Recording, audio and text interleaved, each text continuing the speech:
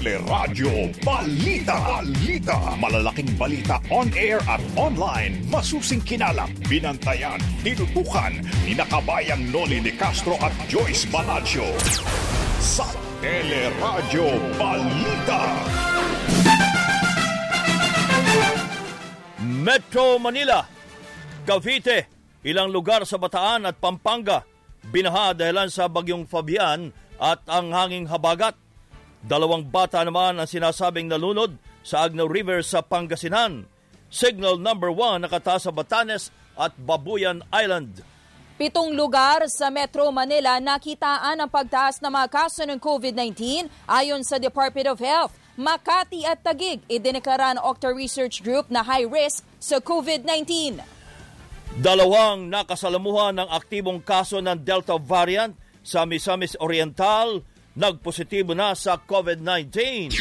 3 tripulante ng barkong galing Indonesia na nagpositibo naman sa COVID-19 napagalamang na malengke pa sa Butuan City at sumakay din ng bus at tricycle. Hiling ng Metro Manila Council na bawiin ang pagpayag na lumabas ang mga bata, dedesisyonan na ngayon ng IATF. Rekomendasyon ng mga health experts, hinihintay na. Mga dadalo sa SONA ni Pangulong Rodrigo Duterte sa batasang pambansa, obligadong magpakita ng 2 negatibong resulta ng RT-PCR test at pagsusutin pa ng face shield na may QR code na galing ng Malacanang.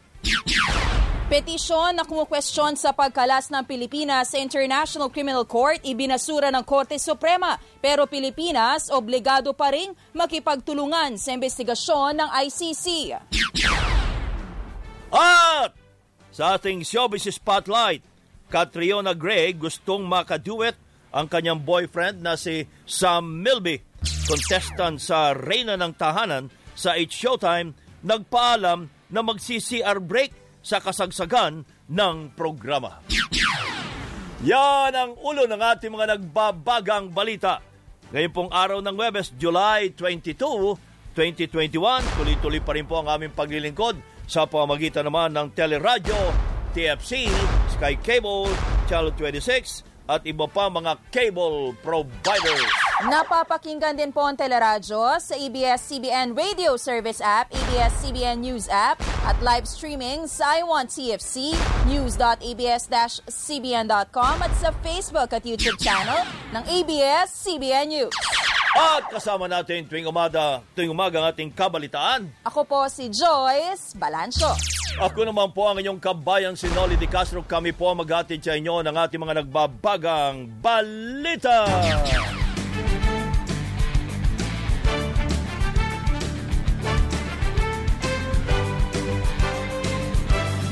Bago po sa ating mga nagbabagang balita, ang lagay muna ng panahon, lalong-lalo na po si Fabian. Nasa na ang bagyong si Fabian? Alamin natin mula kay Ana Cloren ng Pag-asa. Ana, good morning. Maraming salamat. Maraming salamat at magandang umaga rin po kabayan, pati na rin po kay Ma'am Joyce. As of 4 a.m. today, itong bagyong si Fabian o si Typhoon Fabian ay namataan po natin sa layong 530 kilometers northeast ng Itbayat, Batanes at may taglay pa rin po itong lakas ng hangin. Umaabot sa 150 kilometers per hour malapit sa sentro nito at yung kanyang gustiness o pagbugso ay umaabot sa 185 kilometers per hour. Patuloy itong kumikilos pa kanluran, timog kanluran sa bilis na 10 kilometers per hour at sa kasalukuyan nakataas nga po yung ating tropical cyclone wind signal number 1 sa may Batanes at Babuyan Island. In the next 36 hours, sa areas po na yan ay may inaasahan po tayong bugso ng hangin na aabot sa 30 to 60 kilometers per hour. Samantala, itong bagyong si Fabian ay hindi pa rin po natin inaasahan na magkakaroon ng direct effect sa mga pag-ulan. Ngunit patuloy po nitong na-enhance o napapalakas yung ating habagat na kung saan yun po yung magdudulot ng katamtaman hanggang sa malakas. At kung minsan may bugso po to na intense rains, ang inaasahan natin dito sa Metro Manila, sa may Ilocos Region, Abra, Benguet, Zambales, Bataan, Tarlac, Pampanga, Bulacan, Cavite, Batangas, Occidental Mindoro, Oriental Mindoro, Romblon at sa northern portion ng Palawan kasama ang Calamian at Kalayaan Islands. Sa mga areas po na yan ay pinag-iingat natin yung ating mga kababayan dahil sa banta po ng pagbaha at mga pagguho ng lupa. Samantala, dito naman po sa may Western Visayas and the rest of Luzon ngayong araw ay generally magiging maulap o makulimlim pa rin ang panahon na inaasahan at may kalat-kalat pa rin po ng mga pag-ulan. Dala rin po yan ng habagat. Sa may central, pati na rin po sa may Eastern Visayas at sa Mindanao, doon po ay medyo generally fair weather condition po ang ating naasahan ngayong araw at may chance lamang na ma-isolated rain showers or thunderstorms pagsapit po ng hapon at ng gabi. Para naman sa track nitong bagyong si Fabian, dahil nga medyo may kabagalan po yung takbo po nito, ay posible pa itong lumabas na ating area of responsibility by Friday pa po ng gabi or Saturday pa ng umaga. Sa kalagayan naman po ng ating baybaying dagat, nakataas ang gale warning natin sa may northern at eastern coast ng Cagayan, kasama po yung pati na rin po sa may baybayin na Isabela, sa Occidental Mindoro, kasama ang Lubang Island, at pati na rin po sa may Palawan, kasama ang Kalayaan Island. Sa may baybayin din ng Aurora, Camarines Provinces, Catanduanes, eastern coast ng Albay, eastern coast ng Sorsogon at sa may eastern coast ng Quezon kasama ang Polillo Island ay hindi rin po muna natin pinapayagang pumalaot yung ating mga kababayang mga isda pati na rin yung may maliit na sakyang pandagat dahil sa inaasahan nga po natin matataas at malaking mga pag-alon na posible po umabot sa 4.5 meters ang wave height. Ang susunod na update po natin ukol sa bagyong si Fabian ay lalabas po natin mamaya alas 11 ng umaga. At yan po muna latest natin dito sa Weather Forecasting Center ng Pag-asa. Ako po si Ana Cloren. Magandang umaga. Maraming salamat, Ana, and good morning. Ana Cloren ng Pag-asa. Samantala, nawasak po ang ilang bahay sa Tanza, Cavite dahil nga sa malakas na hangin at alon na dala ng habagat na pinalakas ng bagyong Fabian. Kabilang dito ang mga barong-barong na nasa tabing dagat mismo. Mga alas 3, alas 2 po, punta na po kami doon sa magulang ko. Gawa tinawagan po kami ng kuya ko. Sabi, lumigas na raw kami. Tulad po ng nyog, baka maputol po yung nyog at marami pong wire. Baka pag bumagsak sa tubig. Pag laki ng alon nagiba. Nunahan na lang po namin ng giba kasi baka makadamay pa ng ibang bahay. Sa tala ng lokal na pamahalaan, 20 pamilya po ang apektado mula sa barangay Amaya 5, Kapipisa at Halayhay. Pero sa kabila nito, marami pa ring residente ang piniling manatili na lamang sa kanilang bahay. Ang lagi nilang sinasabi, sanay nga sila dito sa ganitong lalo na kapag araw dumarating yung ganitong laki ng alon. Pero pag gabi po talaga, pinalilikas na namin sila, pwersahan na may pulis na po kami sinasama. Naka-heightened alert na rin po ang Philippine Coast Guard sa Cavite. Binabantayan din ng coastal municipalities at cities para sa posibleng paglilikas at ipinagbawal na rin ang paglalayag ng mga mangingisda. Actually, kanina pa pong umaga, nagsimula na po tayo na kausapin ang ating mga mamamalakayang mangingisda na wag na muna pong pumalaot. Hindi po natin sila papayagan. Si Coast Guard Cavite Station Commander Michael Encina. Binaha naman ang ilang lugar sa Metro Manila dahil sa malakas na ulang dala ng habagat. Sa Maynila, nagdulot ng pagsisikip sa daloy ng trapiko ang hanggang tuhod na baha sa Calao Avenue at maging sa Rojas Boulevard. Hindi naman kami naalis kahit malaking tubig. Maliban lang kung naapawan talaga. Ang bara ng kanal, pag natanggal mo, bumababa ng tubig. Pero ngayon, kahit anong linis namin, high tide, hindi bababa ang tubig. Pinasok din po ng baha ang chapel ng Philippine General Hospital at binaha rin ang Quirino Highway o Quirino Avenue. Sa Las Piñas naman, pinasok ng baha ang ilang bahay sa barangay Manuyo 2. Hindi napigilan ng malakas na ulan at baha ang mga pumila para lamang mabakunahan sa Maynila. Sa San Andres Sports Complex, bumaha sa paligid ng vaccination site. Pero hindi po natinag ang mga residente. Umulan ng malakas nung bandang mga 6 a.m. ata. Tapos yan, ang lakas ng baha. Mga 3 hours. Di bali na, maliligo na lang pagdali sa bahay. Bakuna talaga sir kasi kailangan niya. Sa ospital ng Sampaloc, marami po nabakunahan. Kabilang na ang mga pumila ng madaling araw pa. Medyo matagal, umuulan din. So, nadagdag sa hirap ng pagpila. hindi tayo nagpapaalis ng mga taong dumating. Kasi ina-encourage natin, magpabakuna sila eh. So kung, lalo ngayon, lakas ng ulan, bumabagyo, kung lumabas sila sa bahay nila, may willingness talaga na magpabakuna. Sa Caloocan, maraming senior citizens ang nagpabakuna ng Janssen vaccines o J&J sa kabila ng malakas ding ulan. Vaccinated na po kami sa family. Si Lola na lang po yung hindi. Kaya yun po yung napili po namin. So, hindi nyo choice talaga yung Johnson & Johnson? Ano po, choice na rin po siya kasi ang kagandahan po, single shot lang po siya. Sa Makati City, hindi rin napigilan ng ulan ang mga senior citizen na nagpaturok ng Janssen din sa Maypalanan Elementary School. Samantala, binaharin po ang ilang bahagi ng Bataan dahil sa matinding buhos ng ulan. Sa bayan ng Pilar, sinagip ang mga residenteng naipit sa hanggang bewang na baha at pansamantalang dinala sa multipurpose hall sa Barangay Poblasyon. Mahigpit din pong binabantayan ang level ng tubig sa ilog na bahagi ng Barangay Wawa, Balot 1 at 2. Sa Barangay City, ilang kalsada naman ang hindi madaanan ng light vehicles habang bahagyaring tumaas ang tubig sa ilang barangay sa Mariveles. Sinabi sa teleradyo ni Josie Timoteo ng Provincial Disaster Risk Reduction and Management Office o PDRRMO, bukod sa Pilar, may mga inilikas din mula sa Samal at Orion. Ayon kay Timoteo, Martes pa lang may mga rainfall warning na sa Bataan kaya nagkaroon ng pagtaas ng tubig sa mga gilid ng kalsada. Sa tindi ng lakas ng ulan, naipon po ang mga tubig ulan at yun po yung nagdulot ng hindi naman po kataas ang pagbaha. A total of 21 families, 23 individuals were evacuated.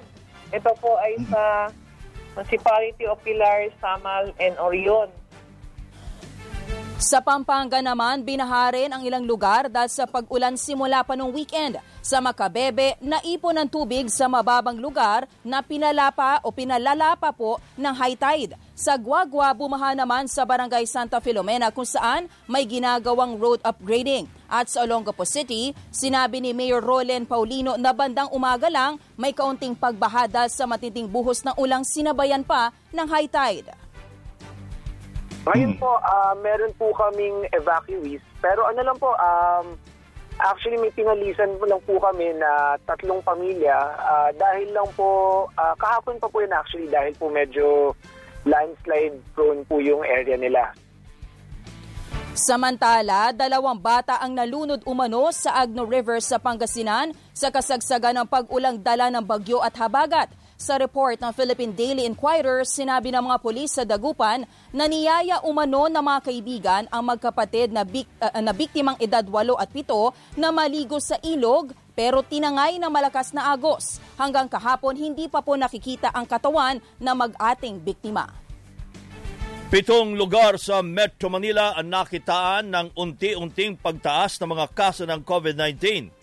Ito ang naging pahayag ni Health Undersecretary Maria Rosario Vergere kasunod ng report na umabot na sa 6,560 ang naitalang bagong kaso ng COVID-19 kahapon. Ayon kay Vergere sa teleradyo, iniharap ngayong araw sa IATF ang mga bagong datos na nagpapakita ng pagtaas ng COVID cases sa District 2, 3 at 4 ng Metro Manila quadrants.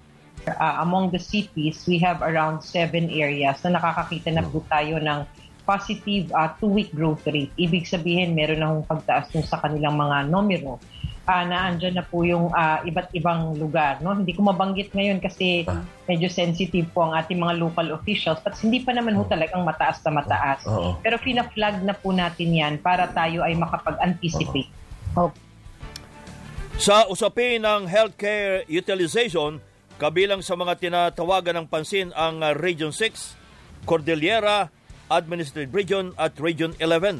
Pero paglilinaw ni Vergere, hindi pwedeng sabihin kaagad na Delta variant ang dahilan ng kaunting pagtaas ng mga kaso. Kabilang sa mga tinitingnan dahilan ay ang mobility o galaw ng mga tao at pagiging kampante na sa safety protocols.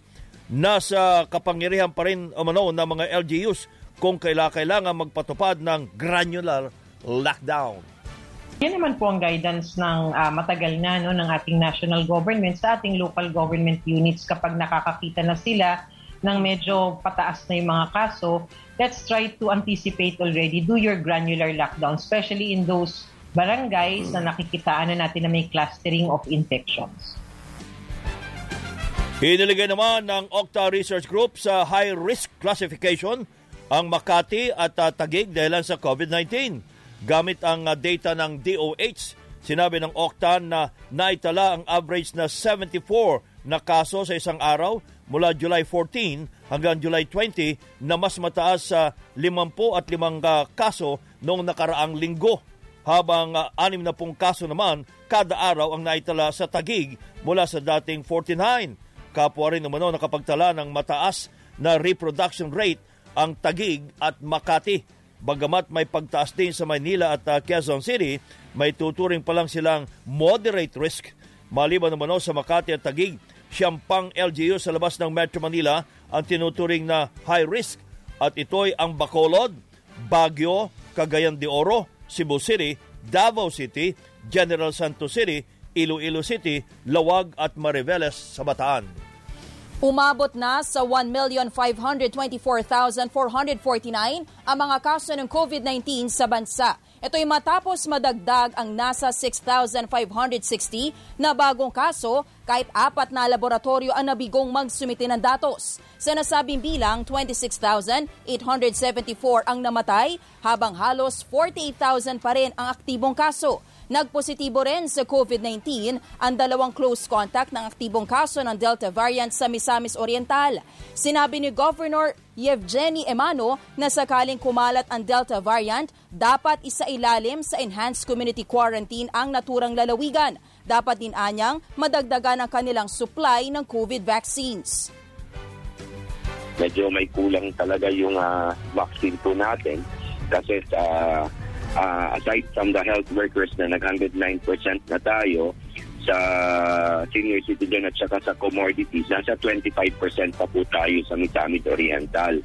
Dahil yung allocation ng Misamis Oriental sobrang po konti. Sa Cagayan de Oro naman, sinabi ni Mayor Oscar Moreno na magkakamag-anak ang mga kaso ng Delta variant. Nahawaan niya yung 4. Yung wife niya, 37-year-old, yung anak, 14-year-old, yung mother-in-law, 62-year-old, and yung kapatid ng mother-in-law na 61, no? Are all residents of Cagayan de Oro dahil yung wife is a worker sa isang health facility. According to the test result nung Saturday, isa negative na. Yung 3, positive pa rin pero mataas ng CT value. No, pero nonetheless, normally na yan yung kino-cover na yan ng certified recovered, no? Pero anyway, nandyan pa rin sa ating facility, and I think ang decision is they'll be kept in the facility until their RT-PCR result would show negative. Naniniwala naman si infectious disease expert Dr. Ron Jean Solante na posibleng may local transmission na ng Delta variant. Based on the cases na document ng Philippine Genome Center, there are those cases na hindi related doon sa returning OFWs. No? With that demographs, then I would say mukhang merong local transmission ang Delta variant.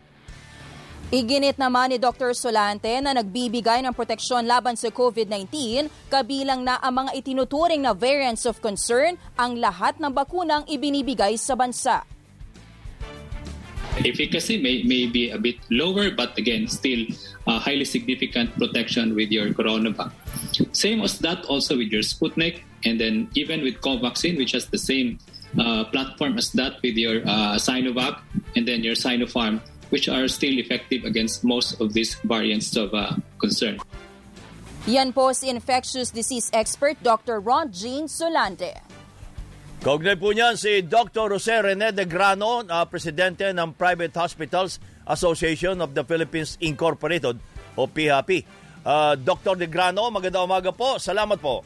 Magandang umaga, kabayan and Joyce. Meron ho ba kayong napapansin, nararamdaman na tumataas po ang mga kaso sa mga ospital ninyo? Sa mga miyembro ninyong ospital? Medyo tumataas na po ng konti. Sa NCR din po, medyo tumataas ng konti. Pero yun nga po, hindi naman, sinasabi rin ng DOH na hindi pa natin alam kung talagang ito'y resulta ng Delta variant. Opo, pero tumataas po, dumadami ang kaso. Medyo tumataas po. Hindi naman po kasi bumaba yung ating mga kaso. Okay. No? Around 5,000 to 6,000 talagang halos hindi bumaba. Ganun po? Kahit bago pumasok ang Delta variant na sinasabi? Yes, for the past several months po. Noong February po, mga 2,000 plus tayo ang cases. Nung mag-surge po, umabot ng 15,000 yan. Pero nung bumaba, parang nag-flatten na po ang ating curve to 5,000 to 6,000 cases a day. Nagdagdag na ho ba kayo ng mga kama na sinasabi ng DOH na paghahanda? Yung pong 20%, talaga pong mandato na po yan sa mga private hospitals. Ang magiging problema lang po namin ay kung tumaas pa yan dahil sa kakulangan po ng ating mga nurses. Wala ho tayong paraan para madagdagan ng mga nurses? In-expect po namin na may nakapasang 5,000 nurses ngayon na sana po mag-apply na agad sila pagkatapos nila makuha ang kanilang mga lisensya. Magkano ho ang sweldo? Nag-average po yan ng mga 25,000 yung mga malalaking ospital po, pero may mga perks pa po yan, baka average din po yan ng mga around 30,000. Siyempre maliit po yan ng konti kasi sa ino-offer naman ng government na around 33,000. Opo. Dr. Degrano, may update po ba tayo dun sa ilang miyembro po natin na pinatawag po ng NBI? Hinggil daw po dito sa overpriced na pagbebenta ng Remdesivir? Hindi po namin alam kung sino pa yung mga hospital na yun, pero alam niyo po may inilabas ng department memo na ang Department of Health na talaga nagtatalaga po ng ceiling dito sa mga gamot at mga supplies na ginagamit para sa COVID patients. Kasi ang katwiran daw po ata, according to some articles, ang sinasabi ng mga ospital, hindi daw sila nakatanggap ng memo na ito. Kaya paiba-iba yung presyo nila, yung iba sobrang taas pa po. Hindi po, May 6 pa po inirelease yung bagong memorandum na yan, 0223 ng Department of Health. Opo, pero before May po ba, ginagamit na po ang Remdesivir sa mga ospital bago itong memo ng DOH? Yes po. Nung una po talaga wala yung ceiling na tinatawag nila. Kaya nagmemo. And nagkaroon po actually nung April. Then binago nila yung memorandum nitong May kasi may mga dinagdag pa rin sila at may binago sila sa mga presyo. And then yan po, pati po supplies, oxygen, mga PPEs na ginagamit po sa COVID ay meron silang ceiling dyan. Uy, mabanggit nun yung oxygen. Meron ho ba kayong stock ng oxygen o nagkakaproblema ba kayo sa supply ng oxygen? So far naman po, okay ang mga supplies ng oxygen right now. Dahil yung iba naman pong hospitals na malalaki, meron din silang oxygen concentrator. Ibig sabihin na centralize yung kanilang pag-produce ng oxygen. At saka yung suppliers po ng oxygen tanks, maayos pa naman po. Okay. Nabanggit yung memo. Paano bang sabi nila hindi sila nakatanggap? Paano ba tinatanggap nyo ang memo sa mga ospital? Ayun po talagang ibinibigay through the centers for yung mga CDAs natin tinatawag, mga regional at saka provincial offices. And then, dapat po rin ang mga hospitals nasa website po yan ng Department of Health at dapat alam nila po yan. At saka may receipt copy ho yan. Ano po yan, may online lang. Usually ang mga pharmacist po nila ang nag-check nito ng mga hospital po. Opo, Dr. Degrano, ano po bang SOP pagdating po sa ganito? Dapat po ba hinihintay muna yung memo bago po binebenta yung isang gamot? Well, ang sinasabi po nung iba ay siyempre, ang acquisition cost nila bago ilabas ang memo ay etong presyo na ito. So, yun ang ginagamit nila. So, siguro, doon ay ubusin na nila yan and then bago sila bumili ng bagong stocks, ipapattern na nila doon sa memo dahil otherwise may penalty po yun. Kasi ang sinasabi din daw po, kulang daw po yung supply nitong Remdesivir kaya tumataas daw po yung presyo. Nagkaroon po ng panahon na medyo nagkulang yan pero sa ngayon po sapat pa ang supplies ngayon. Iisa ba ang supplier niyan? Hindi lang iisa yan. Ang alam ko, at least 2 or 3 yung mga suppliers natin ngayon eh. At bukod po ba dito sa remdesivir, meron po bang ibang alternative na gamot na pwedeng i-offer sa mga pasyenteng hindi afford yung ganitong kamahal na gamot? Opo, yung pong, actually, mas mahal po yung tocilizumab. Kung yung pong remdesivir, nag-average ng around 5,000 plus. Ay yung pong remdesivir, 26,000 po yung isa nun. Hanggang 30,000 daw ang report ng NBI. Ay, siyempre, may mga markup po yung dahil sa mga ginagastos nila. Pero sobra yata markup naman ho yun. Ang sinasabi po ay hindi ganoon kalaki ang puhunan sa remdesivir. Kaya pininala nila na talagang nagsasamantala mga ospital. Usually po, ang markup naman ng mga ospital ay around 30 to 40% lang. Opo. Ay, how about yung meron ba kayo mga membro ng ospital na tinatanggihan po ang mga pasyente kapag hindi nakapagbigay ng hanggang 50,000 muna? Actually, hindi po namin ina-advise yan. Especially kung emergency cases, bawal po yun. Opo. Siyempre, siguro po, yung may ibang hospitals na nagsisiguro na halimbawa, hindi po naman talaga for admission talaga at nagpupumilit magpa-admit, yun po, para siguro inihingan nila ng mga ganon. But right now, actually po, kung COVID cases po yan, hindi po dapat nila hinihingan ng deposit. Dr. Degrano, just a quick follow-up lang po. Kapag hindi po ba sumusunod ang mga ospital, for example, dito sa memo ng DOH, ano yung kanilang pananagutan? Or ano yung pwedeng ihabol sa kanila ng DOH? May penalty po ang Department of Health dyan. Nakalagay po, nakasaad po yan dun sa memorandum na inilabas nila.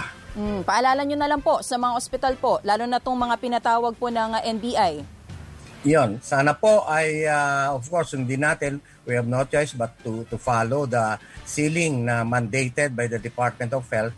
Ang siguro pinakamagandang kung halimbawa mataas ang acquisition cost, you have to be prepared kung ilalabas nyo yung mga resibo or invoices ng pagkakuha nyo. Para patunayan. Opo. Para patunayan na talagang mataas ang kuha nyo. Hindi katwiran yung hindi nila natanggap pala yung memo. Imposible na yun? Hindi palagay ko po. Basta nandiyan na po yung lay, kailangan pong alam natin yan. May balita ho ba sa PhilHealth? Magandang balita. May mga nagreklamo pa rin po kami miyembro na talagang halos hindi pa rin po sila nabibigyan ng kanilang mga COVID reimbursement for year 2020 po. Wow. Maraming salamat po, Dr. Degrano. Magandang umaga. Thank you sa inyo, Joyce and Kabayan. Maraming salamat po for having me. Dr. Jose Rene Degrano, ang presidente ng Private Hospitals Association of the Philippines Incorporated, P-Happy. Magbabalik ang Teleradyo Balita.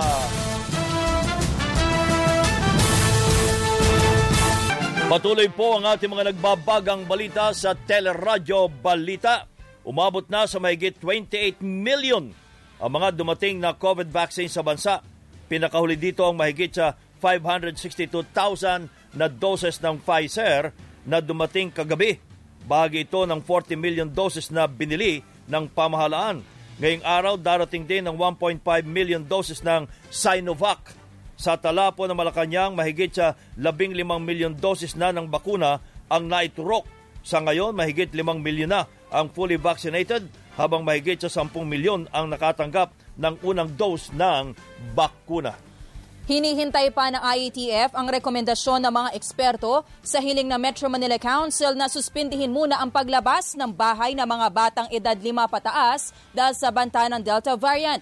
Ayon kay Presidential Spokesperson Harry Roque, nagpulong na ang mga eksperto tungkol sa issue at inaasahang makapaglalabas na ng rekomendasyon sa IATF ngayong araw. Una nang sinabi ni MMDA Chairman Benhur Abalos na nagkakaisa ang mga alkalde sa Metro Manila na bawiin muna ang pagpayag na lumabas sa mga bata sa mga lugar na nasa GCQ at MGCQ. Sinabi rin po ni Abalos na bukas din ang mga alkalde sa posibleng pagpapatupad na mas mahigpit na NCR Plus bubble laban sa posibleng pagkalat ng Delta variant. Maaari niya ikonsidera ang mungkahing ito ng mga eksperto para sa dagdag proteksyon ng mga residente ng Metro Manila. Pero ayon sa kanya, kung mag-iikot sa mga lugar na sakop ng NCR Plus, mas maganda kung pare-pareho ang community quarantine classification sa Metro Manila at mga kapitbahay nitong Bulacan, Rizal, Cavite at Laguna. Ang secret dito ay makatulungan ng mga magkakapitbahay at ang bubble it proved to be very effective kasi labas-pasok lang naman ang mga kapitbahay natin eh. So as much as possible, kung ano yung ginagawa sa atin, no, ay ganun din. O kaya yung medyo nagkakaproblema, tulungan natin nang sa ganoon ay talagang ma-shield natin ang NCR Plus. Si MMDA Chairman Benhur Abalos. Samantala, si Dr. Guido David ng Octa Research ay nasa Zoom na po. Magandang umaga. Salamat po, Dr. Guido. Yes, good morning, kabayan. Ang binabanggit po ng Department of Health, 7 lugar sa Metro Manila ang nakitaan ng unti-unting pagtaas ng mga kaso ng COVID-19 at ang sinasabi din ninyo na high risk ang Makati at saka Taguig, Dr. Guido. Well, may nakita tayong pagtaas sa ibang LGU. In fact, tumataas na siya sa the whole of Metro Manila. Wow. 1.15 na yung reproduction number. The fact na it's greater than 1.1, meaning nasa high risk na yung reproduction number. Ibig sabihin, bumibilis yung pagtaas ng cases. Yung Metro Manila last week lang, nag-average tayo ng 600 cases per day. Pero ngayon, nasa 800 na yung average natin daily cases. And we're expecting na today, baka magkaka 8,000 cases tayo ma-report. Wow. I mean, medyo mataas yan. And the numbers are increasing sa Manila and some other LGUs dito sa Metro Manila. Bakit po ito nangyayari, Dr. Guido? Sapagat ang inaasahan natin na dumadami na, sabi ng pamahalaan, ang mga bakunado, bakit dumadami pa rin? Ito ba may kinalaman sa variant? Well, totoo kabayan na we're looking at sa Metro Manila para mga 15% fully vaccinated. And this will help mitigate yung kung magkakaroon ng increase. It will help mitigate it kasi nakita natin sa ibang bansa yan. Pero hindi pa natin masabi ngayon kung Delta variant yung nagpapataas ng kaso. Pero syempre because we have to wait for yung genome sequencing para ma-confirm yan.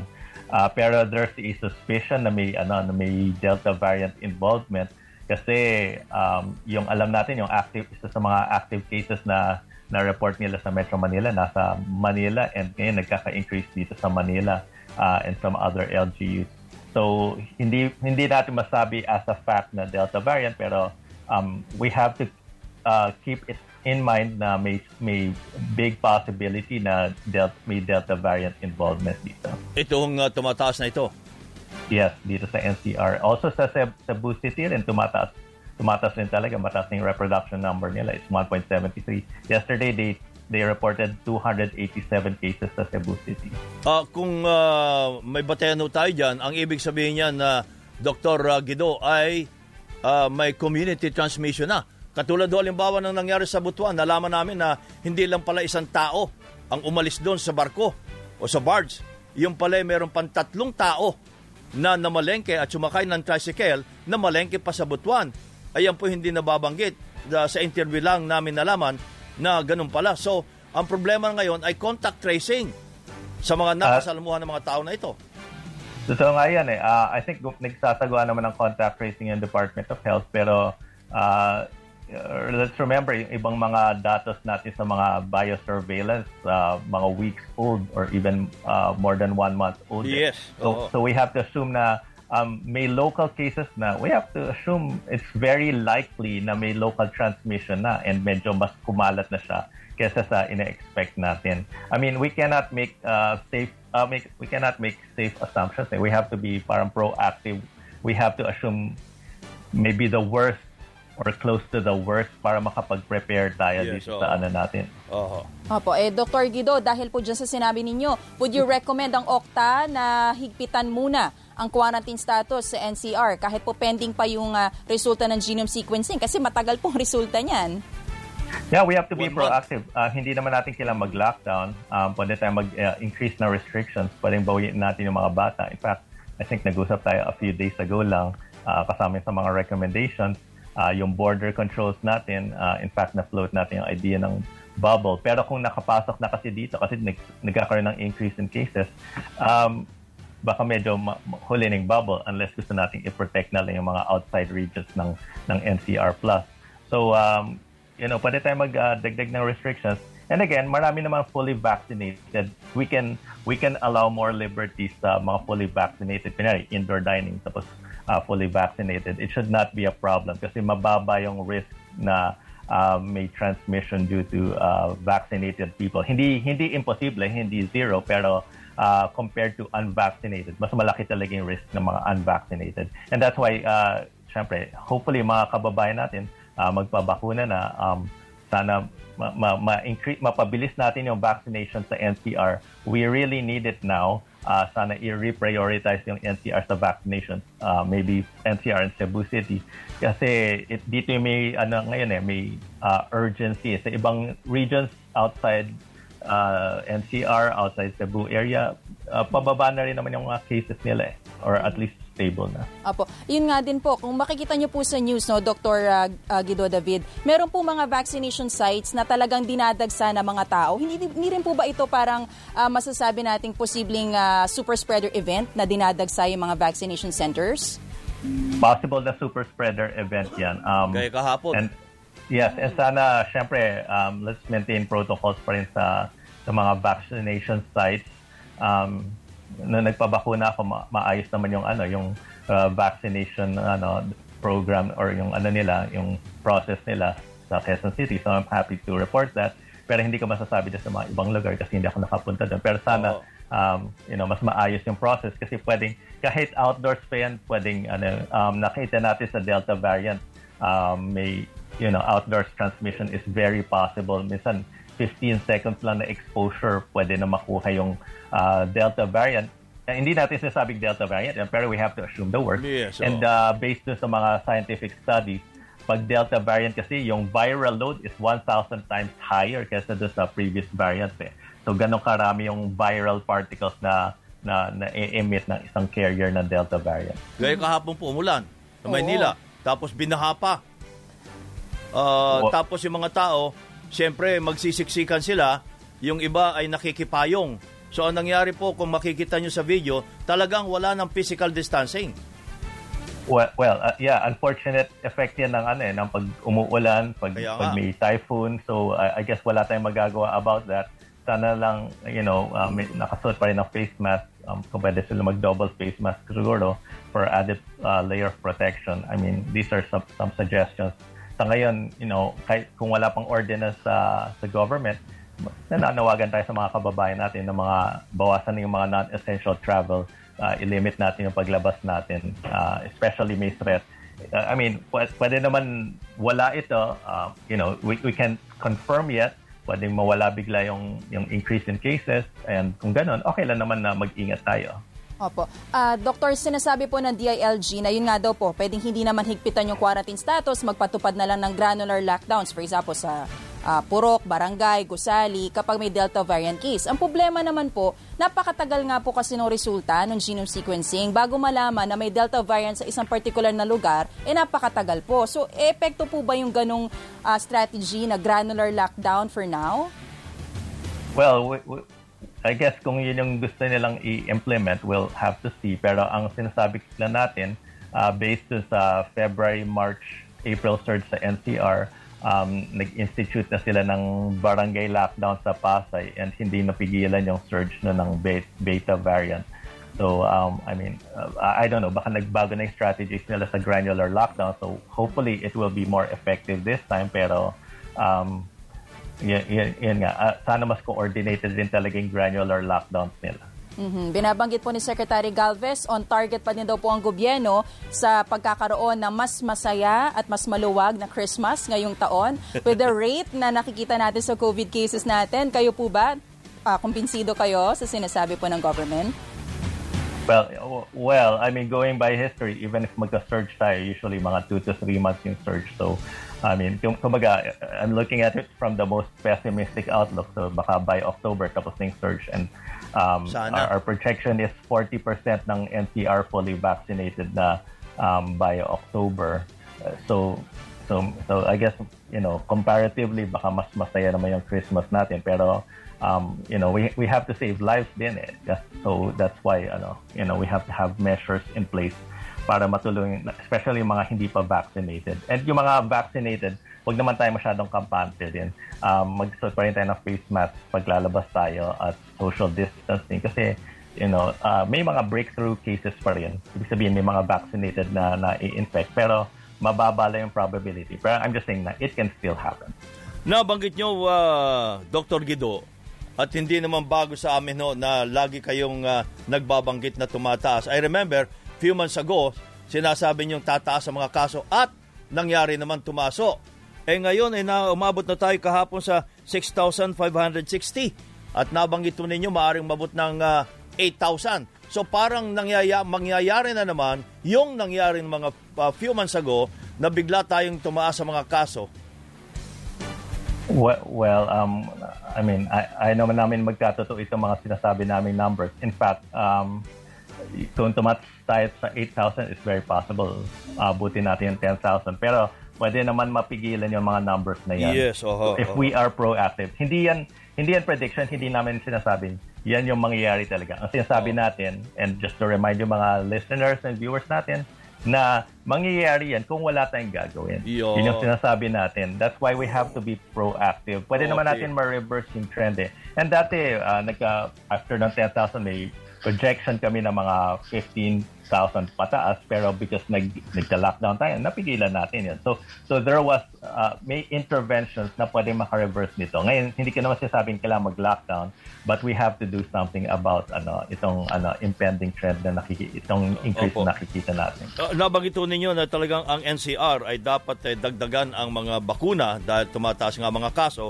Pero may sinasabi ko sila na maliban nga sa Taguig at Maynila, Makati, may mga high-risk ding lugar sa outside Metro Manila like Bacolod, Baguio, Cagayan de Oro, Cebu City, Davao City, General Santos City, Iloilo City, Lawag at Maribeles, Bataan. Well, it's true. Nasa report namin na high-risk yung mga areas na yan. Yes. But high-risk sila, pero yung iba, pababa ng cases. For example, yung mga General Santos, Cagayan de Oro, nagdi-decrease ng cases nila. So, yung urgency is not as high na because bumababa ng cases nila. High-risk lang yung iba because mataas pa yung ICU utilization nila. Pero yung trends nila, pababa na. I mean, we can sort out naman. May mga ibang high-risk pa rin like yung Lawag, Baguio City, and we can, at saka hindi naman ibig sabihin 100% ng vaccines ibubuhos natin sa NCR. Ibig sabihin lang yung reprioritization. Kasi over the past months, I think nag-average tayo ng mga 120,000 vaccinations per day sa NCR. If we can keep up that number, okay lang naman eh. We are on track for projections. Mas marami tayong mababakunahan. And malaki na rin effect ng kahit yung mga first vaccinated, especially with certain brands, mataas ng efficacy nito for against the virus. Okay. Maraming salamat po, Dr. Guido, at good morning. Good morning, kabayan. Enjoy. Si Dr. Guido David ng Octa Research Group. Samantala, sa ibang mga balita, naniniwala ang ilang labor groups sa may kinalaman sa halalan ang hirit na i-certify bilang urgent ang panukalang batas na endo. Kasunod ito ng sulat ni Labor Secretary Silvestre Bello III kay Pangulong Duterte na muling i-certify bilang urgent ang Security of Tenure Bill. Ayan ang isa sa mga pangako ng ating Pangulo, yung endo bill na yan. In fact, as early as 2019, nag-certify na siya ng endo bill sa Kongreso. Dumaan na sa House of Representatives, in-approve. Pending sa Senado, in-approve din. Pagdating lang sa Pangulo dahil pipirmahan na niya. Ang problema, marami mga labor group na nagpo-protesta at ayaw daw nila yung endo bill that was passed by Congress.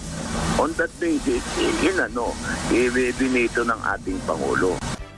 Noong 2019, malinaw sa veto message ng Pangulo na hindi niya pinirmahan ang panukala dahil hindi siya sang-ayon sa malawakang pagbabawal sa job contracting. Kung sinasabi niya na tatanggalin niya yung endo, dapat last year pa, mga 2 years ng kanyang termino, dapat nagawa niya na yun eh. Kung hindi ako nag-endo, tuloy-tuloy lang yung trabaho ko.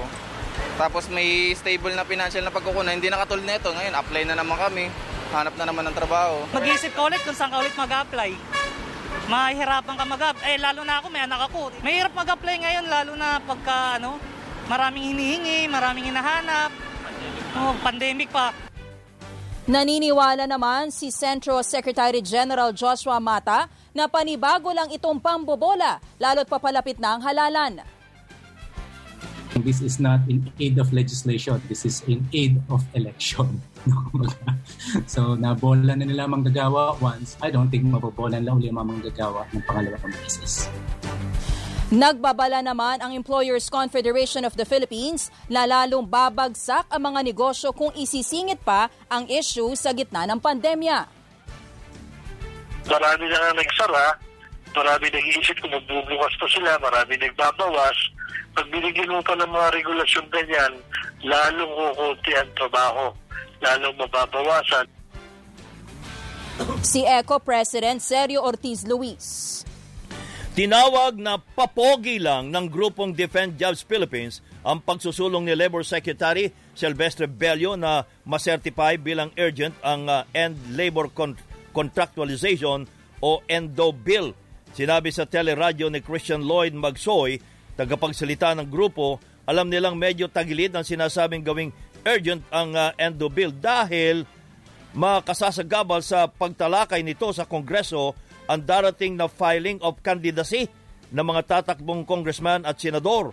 Tanong pa ni Magsoy, bakit ngayon lang ito naisip ni Bello at hindi nagsalita nung ibito ang panukala? Dagdag pa ni Magsoy, matuloy man ang pagsusulong, malamang na abutan ito ng pagpapalit na ng administrasyon. Kaya naman maniningil umano sila, lalo si Pangulong Duterte mismo ang dahilan kung bakit na-veto ang ENDO Bill. Ngayon, siyempre, maniningil kami sa kasulukuyang rehimen at kahit sa panahon ng eleksyon ay magre-reflect itong galit ng mga manggagawa at titiyakin namin na dapat sa entablado ng eleksyon pag-usapan yung ENDO. At yun po ay si Christian Lloyd Magsoy, tagapagsalita ng Defend Jobs Philippines. Samantala, iginit ng Korte Suprema na hindi nag-iisang desisyon ng Pangulo ang pagkalas sa tratado at international agreements. Ayon sa Supreme Court, obligado pa rin ang Pilipinas na makipagtulungan sa criminal proceeding ng International Criminal Court o ICC kahit kumalas na ang bansa. Sa kabila nito, ibinasura pa rin ang petisyon na kumukwestiyon sa pagkalas ng Pilipinas sa ICC. Sa desisyon ng Korte Suprema, moot and academic na ang petisyon dahil kinilala na ng ICC ang pagkalas ng Pilipinas. Nilinaw ng Department of Trade at Industry na hindi pa tapos ang pagripaso sa hirit na dagdag presyo sa mga pangunahing bilihin. Kasunod ito na naging pahayag ng DTI mismo na inaprubahan na kahapon po ang sinasabi nila. Inaprubahan na ang 3 hanggang 5% pagtataas sa presyo ng ilang brand ng sardinas, karneng delata, gatas, kape, instant noodles at condiments. Ayon sa DTI, hindi pa naman ay patutupad ang dagdag presyo dahil hindi pa nailalatala ang bagong suggested retail price. Sila ang nagsabi niyang kahapon. Pero ayon sa Canned Sardines Association, may basehan po ang dagdag presyo dahil tumaas po ang presyo ng tamban, yung isda at lata ginagamit sa sardinas, bukod pa sa gastusin sa mga manggagawa. Looking at is not really excessive. I mean, we're talking of maybe 30 to 50 centavos only per tin. Yeah. That is an affordable issue. Yan po si Canned Sardines Association Executive Director Francisco Bencamino. Kinuwestiyon ng Commission on Audit ang Philippine Coast Guard kaugnay sa 43 million pesos na paggamit ng pondo para sa pagtugon sa COVID-19. Sa 2020 Annual Audit Report, sinabi ng COA na walang mga kaukulang dokumento, resibo at inventory custodian slips ang nasa 35.2 million pesos na ibinili ng laboratory equipment at iba pang medical supplies, habang nasa 7.87 million pesos naman na dagdag medical equipment na binili ay hindi naman nagagamit dahil nakatenga lang ito sa mga bodega simula nang i-deliver noong Mayo ng nakaraang taon. Bagamat pirmado ang certificates of acceptance, sinabi ng COA na wala naman umanong mga larawan na nagpapatunay na na-deliver ang mga item at kulang din ang mga detalye na nakalagay sa mga resibo. Sa labas po ng ating bansa, may 25 ang patay at 7 ang nawawala sa matinding pagbaha sa probinsya ng Henan sa China. Nasa 100,000 residente rin ang nilikas at 7 ang nawawala matapos mag-landfall ang bagyong may international name na Sempaka. 12 sa mga namatay ay mga pasahero ng subway sa Zhengzhou matapos na pasukin ng tubig baha ang loob ng mga tren. Simula pa nitong weekend ay wala nang tigil ang pag-ulan sa lugar dahilan para umapaw ang mga dam at reservoir. Sa Germany, umabot na sa mahigit 107 ang mga namatay habang libo-libo pa ang nawawala sa itinuturing na worst natural disaster sa Western Germany. Patuloy po ang paghahanap sa mga nawawalang biktima ng pagbaha, pero ayon sa mga otoridad, hindi na sila umaasang may mahanap pa silang buhay. Naglaan na ang pamahalaan ng Germany ng $472 million para sa mga biktima ng pagbaha at sa pag-aayos ng mga nasirang infrastruktura. Kinumpirma ni Davao City Mayor Sara Duterte Carpio na nagpositibo sa COVID-19 ang kanyang kapatid na si Davao City Vice Mayor Sebastian Duterte. Sa Facebook post ng alkalde, ipinakita nito ang screenshot ng video call ng pamilya kung saan dito nila nalaman na nagpositibo sa COVID-19 ang nakababatang kapatid. Bukod sa alkalde at kay Baste, nasa video call din ng Pangulo at maging si Davao City Representative Paulo Duterte at ang dating asawa ng Pangulo na si Elizabeth Zimmerman. May mga balita pa tayo sa pagbabalik ng Radyo Balita.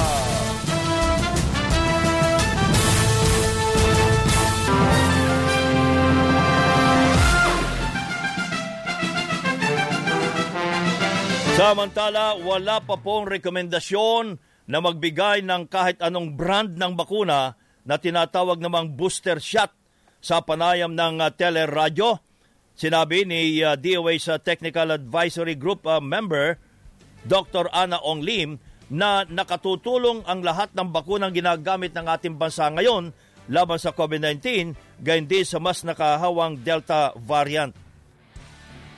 May mga discussions, kabayan, para tignan yung data. Pero sa ngayon, ang ating recommendation is to continue just providing the 2 doses ng mga bakunang available.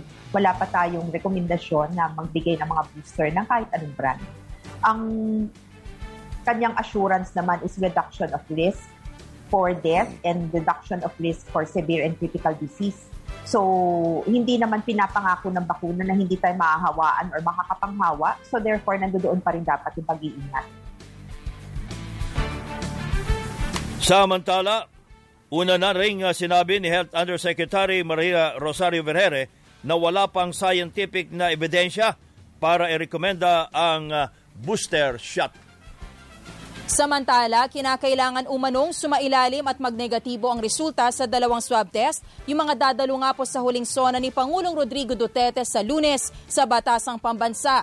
Batay na rin ito sa advisory na pirmado ni Senate Secretary Mayra Marie Villarica para sa mga senador at staff para sa physical at virtual attendance sa SONA at maging sa joint session. Kinakailangan ding fully vaccinated na ang mga ito 2 linggo bago ang araw ng SONA at kailangan maipakita ang orihinal na vaccination cards sa Presidential Security Group. Pagdating sa Batasang Pambansa na mga panauhin, bibigyan po sila ng kanya-kanyang face shields na may QR code. Pagdating naman sa plenary hall, ay muli silang sasalang sa confirmatory antigen test na isasagawa ng PSG. May prescribed face mask din na ipamimigay pagpasok sa gusali. Filipiniana at Barong Tagalog lang dapat ang isusuot ng mga miyembro ng Kongreso at kinakailangang nasa loob na ng plenary hall 1 oras bago magsimula ang SONA. Ayon naman kay Presidential Spokesperson Harry Roque, tatalakayin ng Pangulo sa kanyang huling State of the Nation address ang kanyang mga naging accomplishments sa gitna ng pandemya. Samantala, pinaaresto po ng Manila RTC si Peter Jomel Advincula, lalong kilala sa pangalang Bikoy, dahil sa kabigo ang dumalo sa mga paglilitis o arraignment ng kinakaharap niyang kasong perjury. Sinampa ang kaso ni na Attorney Chel Jokno, Theodore Te at Erin Tanyada matapos iugnay sa sinasabing planong pagpapatalsik kay Pangulong Duterte. Si Elias Bicoy ay lumabas sa viral video na nag-uugnay sa pamilya Duterte din sa illegal na droga. Spotlight. Good morning, Miss Tina Malasigan. Good morning. Good morning, Cabs and Joy, sa ating Showbiz Spotlight. Ngayong streaming na ang sariling version ni 2018 Miss Universe Catriona Gray ng kanta nitong Raise Your Flag na unang inirecord ni KG Tandingan at Kritiko. Sinabi ng beauty queen na marami pa siyang kailangang patunayan pagdating sa larangan ng musika. I think I would rate myself not so nice, actually, because I'm a perfectionist. I'm a terrible critic of myself. So, but I always acknowledge that. That's just because I acknowledge that I just have so much to learn. I feel like a newbie in the space of music, and I feel like I have to prove myself to earn my space here. So that's why I'm constantly doing lessons. Bukas din si Catriona na makaduet ang boyfriend na si Sam Milby. Sam has been very forthcoming and being like, hey, do you want to write something today? Or, so I'm really appreciative that he's so supportive, and it's great to have a like-minded person who also has a passion for music. Available na rin ngayon sa digital streaming platforms ang disco version ng RYF. Samantala, Showbiz Spotlight din ito, nakakatuwa po at nakakaiyak na tagpo ang segment ng Reyna ng Tahanan sa It's Showtime kahapon ng payaga ng mga hosts na sina Vice Ganda at Kim Chu na mag-CR break sa kalagitnaan ng programa ang contestant na si Manilyn Malupa. Kasasalang pa lamang sa entablado ni Malupa nang sabihin ito na naiihi siya. At sa live TV ay sinamahan siya ni Vice Ganda sa dressing room ni Ryan Bang at dito na nagsunod-sunod ang mga nakakatawang eksena. Naiihina ako, Mami Vice. Ngayon? Naiiyak ko sa... Pero carry ko. Pwede naman. Gusto mo ba? Ihi ka muna. Okay lang po. Oo. Alam mo pwede. Alika na. Alika na. Ihi muna kayo. Kasi nakatutok na sila. Ay, naku. Okay na kaysa mamanghi ka rito. Alika na. May sakit ako sa bato. Hindi pwede yan. Alika dali. Alika muna. Baka nandiyan si Ryan sa loob, ha? Ryan? Nandiyan si Ryan. Ihi siya. Ihi siya. Sumahan mo siya. Ryan, labas ka muna. Itinanghal naman ang Reyna ng Tahanan of the Day si Malupa at nakatanggap din ito ng tulong mula sa mga hosts ng It's Showtime maging sa mga viewers ng programa. Direk, thank you po. Maraming salamat po. Maraming salamat po, Direk. Malaking bagay po yun sa mga anak ko po. Thank you po. Thank you din po sa Showtime po, sa staff po. Maraming salamat po. Dati po, bata pa ako, pangarap ko talaga sumali sa mga ganito. Kaya lang kinapos po ako sa ganda. Akalain nyo yun kung kailan ako naging nanay. Tapos kung kailan ako naging basurera. Kayo po, yung Showtime po yung nagbukas sa akin ng pinto. Tsaka po, sobrang nanungkot po ako nung nawala po yung ABS kasi sabi ko, wala na pong pag-asa. Pero po, dahil po nagbalik po kayo, pinagdasal, marami pong nagdasal, naniwala ako na marami nagdasal, marami pong nagkaroon ng hope, ng pag-asa. Thank you po. Uy, nakakaiyak naman si Reyna na Malupa, pero congratulations. Kabayan and Joyce, ha, maulan, mag-iingat kayo ngayon. I love you. Para po sa Showbiz Spotlight, ito po si Tina Marasigan nagsasabing work hard, work smart, and have a good heart. Back to you, Cabs and Joyce. Maraming salamat, Miss Tina Marasigan. At yan po ang kabuuan ng ating mga balita ngayon pong araw ng Huwebes, July 22, 2021. Ako po si Joyce Balancio. Ako naman po ang inyong kabayan, si Nolly Di Castro. Kami po ay nagpapasalamat. Nag-iwan muna ng isang magandang umaga. Bayan!